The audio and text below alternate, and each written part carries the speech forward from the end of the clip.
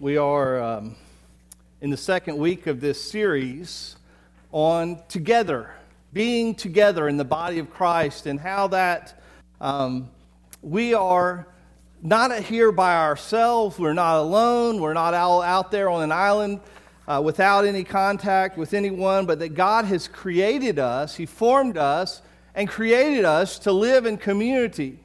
In fact, of all the perfection of creation before mankind's sin, even though it was perfectly made by God in His plan, it was not yet complete when He looked at Adam and He let Adam see all the animals and all the plants and everything else, and He let Adam realize, whoa, something's missing here.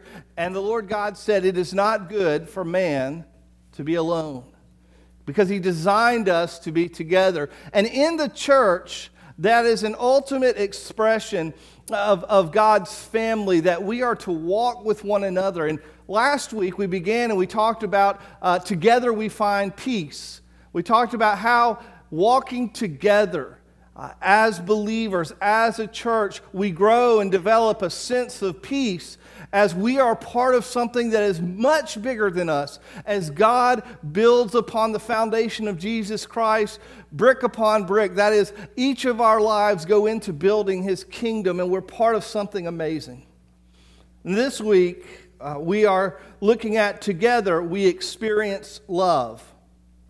Together we experience love. And again, we're in the book of Ephesians, this time chapter 3.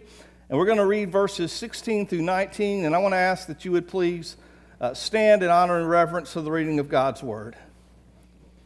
Ephesians chapter 3, verses 16 through 19. And by the way, this is a prayer that Paul here is praying over his people in Ephesus. And every time you hear the word you, I want you to understand that's not you singular. So if you're like the old King James, you just substitute the word ye in there, or like us Southerners, y'all, okay? This is something he's saying for every one of the folks in this church. And so I want you to imagine this prayer being prayed over you as a congregation here at Beersheba. I pray that out of His glorious riches He may strengthen you with power through His Spirit in your inner being, so that Christ may dwell in your hearts through faith. And I pray that you, being rooted and established in love, may have power together with all the Lord's holy people to grasp how wide and long and high and deep is the love of Christ, and to know that this love that surpasses knowledge, that you may be filled to the measure of all the fullness of God. Lord, thank you for that prayer that Paul prayed around 2,000 years ago, and that prayer is still a model for us and what you want for us, how you want us to experience your love together as the body of the Christ. And I pray as we dig into this very special prayer, Lord, that it would have power and meaning in our lives, helping us to understand and to strive for what you have for us, that we would not be satisfied with less than all of the goodness that you have prepared for us. We pray this in Jesus' name. Amen. Please be seated. So this morning, as we think about together we experience love, if you're using your little outline sheet or if you're taking notes in a notebook, you could also title it, How to Pray for Your Church. Because these are the things that are so important that Paul wanted for this church at Ephesus, and that every single one of us should want not only for ourselves, but for our brothers and sisters in Christ. And so this is a model both in terms of a prayer, and this is also a model of things that we should aspire to, that we should want in our lives. And there are four things, basic things, that Paul prays for in this short prayer in verses 16 through 19. First thing he prays for is strength. Paul prays for strength. You and I ought to pray for strength for ourselves and for one another. Because see, Christianity, true Christianity, biblical Christianity, is not for wimps. Now, this isn't a physical thing, okay? He says, according to your inner man. I remember I used to have a friend who I tease about his muscles because he was kind of string bean kind of guy, and he'd say, man, I got inner strength. That's what he'd say. You can't see it, Tim, but I got inner strength. Well, inner strength is really what he's talking about here. This is not about being a muscle man or muscle woman, but this is on the inside, having the strength to love. You see, a lot of times we think of love in terms of something soft, something easy, something light, but in reality, love can be very heavy. Love can have a great weight to it. And so love is not something that any 97-pound wimp on the beach can carry around, so to speak. But in our inner beings, in our inner selves, we have to have great strength if we're really going to love. See, there's some people that think they're really tough and macho because they kind of, hold themselves off from everybody. They're not strong. They're weak. They are not strong enough to open themselves up because love opens us. It makes us vulnerable to others when we open our hearts to love. And Paul says, I want every single one of you. I am praying that God would strengthen you so that you can love the way you ought to love one another. The second thing that he asks for them is depth. Not only do we need strength, but we need depth in our love. You see, love is not shallow. Love is not one-dimensional. Love is not skin deep. Real love is great. It's interesting here. When I was reading, I was thinking, well, Paul's describing three-dimensional. Well, then he talks about four things. Well, maybe it's four-dimensional. I mean, it's wide and long and high and deep and all this stuff. I mean, he's saying no matter how you measure it, it is amazing. It is beyond what most of us can comprehend. He talks about here, he uses three special terms to describe this idea of being really deep, love being deep. The first one is the word dwell. He talks about Christ dwelling in our hearts through faith. Now, this is interesting. It kind of brings me back to Charlie, your little children's sermon earlier. By the way, if any of you have ever all of a sudden caught one thing I said and then your mind just kind of went running, and then 5 minutes later you pick up and you're like, what was that in the middle? I feel you. I understand that because sometimes my mind wants to run too. And so when Charlie was doing this, a couple of things went through my mind. First of all, he told us that this sermon was going to be more for adults than kids. And then he reads the verse, and in that verse, my mind latches onto two words, wipe out. And I'm thinking, Beach Boys, Charlie's about to sing Wipe Out. This is going to be great.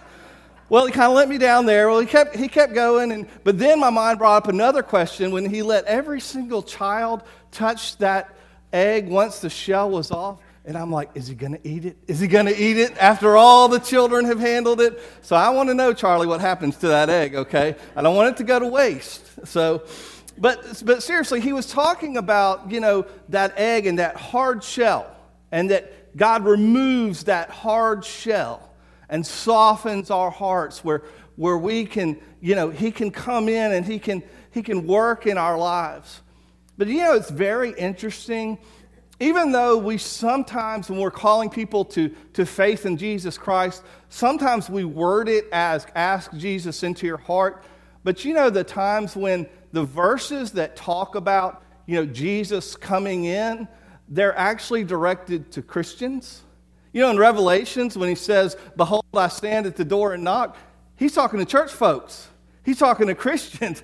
He's saying, you guys have kind of pushed me out and I need to be in. And right here in Ephesians, he says, I want Christ to dwell in your hearts. And what that word literally means is to be at home. He's not saying, Ephesians, I don't believe you're really Christians. He's saying, Ephesians, I want Christ to be completely comfortable and at home in your heart. That Christ is there all the time. That it's not a situation of, oh, I'm going to let Christ in every once in a while and I'll clean up real good and we'll throw everything in the closets and in the junk drawers and make it look nice for Christ. But that Christ is completely at home in our hearts. That we make it a comfortable place for Him by the way we live our lives, by our heart and our spirit and our mind. So dwell is one word he uses to describe this depth. A second word is rooted. We all understand the concepts of roots, right? We plant things, whether it be garden vegetables or trees. If they don't have a good root system, they aren't going to last. I'm always fascinated when a storm comes. Often the very tree that you think, oh, that tree looks great, it's going to survive, nothing's going to happen to it, and boom, there it goes. And you're like, I couldn't believe that tree did that. How did it fall over like that? And sometimes it's because it breaks in the middle, but often it's because its root system isn't deep enough. And God is saying here, your love for Him and for one another, it's not about just what shows on the outside, but how deep is that ingrained within you. And then the third term for the depth, he uses grounded. And Paul is using an architectural term here. This is about foundations. And everybody who's ever built anything from a little old shed to a big old mansion knows that if you don't get the foundation right, then everything else is going to be messed up. So Paul is saying, I'm praying that you have the strength, that you are man enough or woman enough to really love people and not be a wimp who closes yourself off to everyone, but you have that strength. Secondly, that you have the depth. That love is just not some catchphrase for you, some word you toss around, but you really take in the depth of my love. The third thing he prays for them is for a firm grip. Paul prays for the Christians that they would get a firm grip on God's love.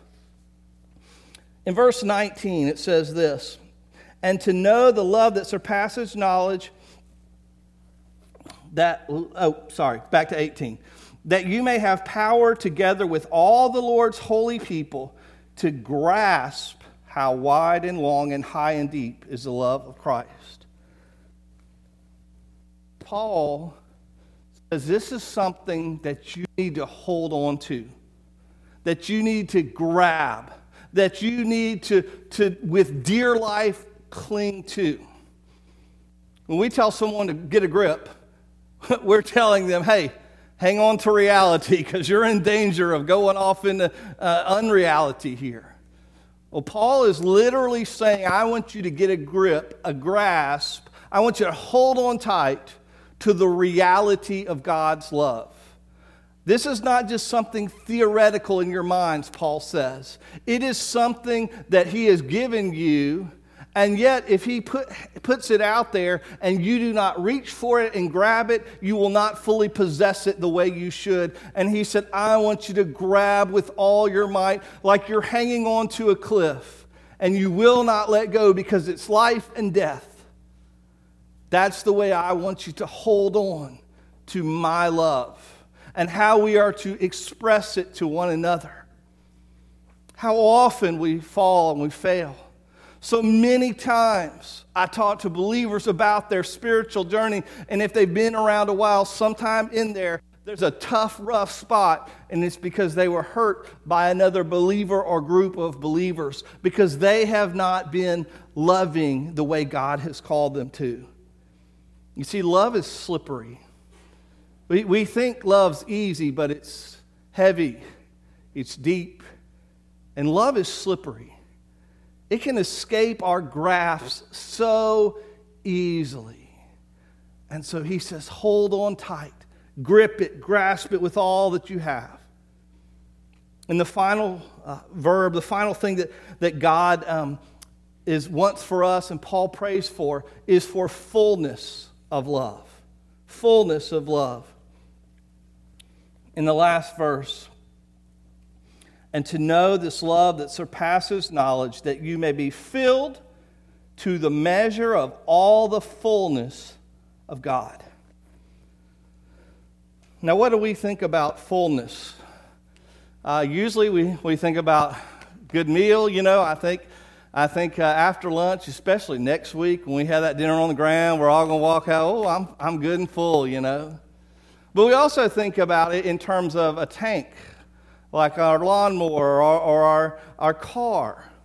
And what's funny there is we all have different personal comfort levels with fullness. I know some people that if that needle is not on F, if it's not all the way up, they're not feeling good about it.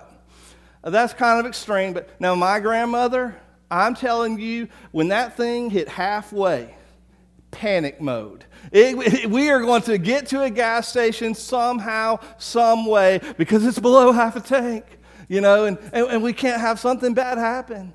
And for some of us, it's a quarter of a tank. For some of us, it's when the yellow light comes on. For some of us, it's when it says you're empty. And some of us, when we get to that figure that somehow we know how many miles past zero it's going to go. A few of us have calculated that and figured that out personally. Oh, honey, you're worried about nothing. I've got at least 12 more miles once it hit, I've heard people do that. Certainly not me. But, it's we all have different comfort levels there, because here's the thing. As long as there's gas in the tank, or whether it's 3/4 full or a quarter full, it's going to work. What Paul is telling us about love, though, is it's not like that. Love is not okay if it's just a quarter of a tank, or half a tank, or even 3/4 of a tank. Paul says, I don't want you to be satisfied.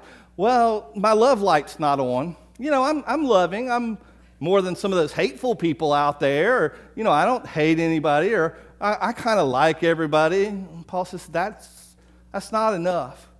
And then we compare ourselves to, well, I'm loved more than they. Nope. That's not the comparison to make, Paul says. The comparison to make to love is, I want you to be as full as God's love is full.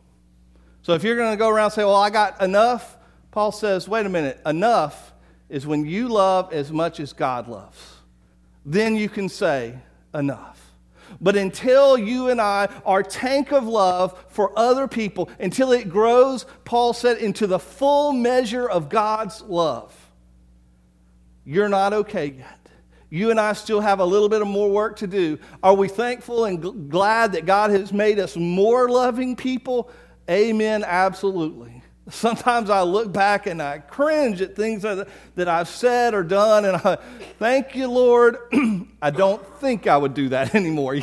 I hope I wouldn't do that anymore. I'm thankful that I'm growing some in my love for others and how I treat them.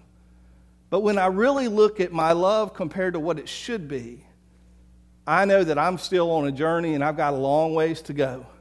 There's a lot in my tank that needs to be filled. God wants us to experience His love together. Love is used so often in our world and even in the church that it becomes this trite little thing like, yes, Jesus loves everyone, I love everyone, and we act like it's important and yet not a big deal all at the same time. Like it's something just simple that almost automatically happens. And Paul says, no way. I'm not just tossing around the love word because it's no big deal. He says, I want you to understand, if you want to really get love the way you ought to get it, it's to be in community with other believers. And I'm going to pray that you have the strength because it's heavy. I pray that you have the depth because it's multidimensional. It's not some surface level thing. I'm going to pray that you have a grasp on it because it's slippery, it's elusive. One moment, we can all be the most loving thing in the world, and the very next moment, we can be cutting someone to shreds, if we're honest. Love is slippery, and we need to hold tight onto it. And finally, he says, and if that's not all enough, by the way, I want you to be completely filled up with God's love.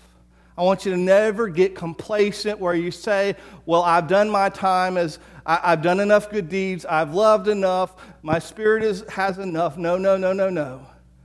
until you're full of love the way God is full, you still need to keep filling up with His Spirit. And as we pray those things for ourselves and one another, God changes us. He makes us more loving, even as He reminds us of how far we have to go to completely love the way He loves. But it's a growth. It's a direction of growing in God's love, not just towards Him, but towards one another. As John says, he who cannot love his brother who he has seen cannot love God who he has not seen.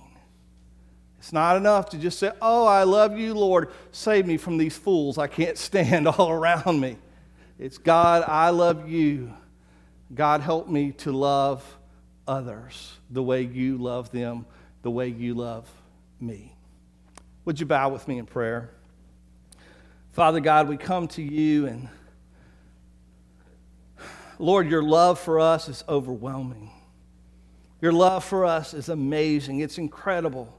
It's beyond what we can fathom. And yet, God, you have called us to grow in strength to carry that love and to embrace the depth and to grab it and to hold on and to keep on seeking it. God, help us to do those things, and that we would pray and seek those things not only for ourselves, but for one another as well.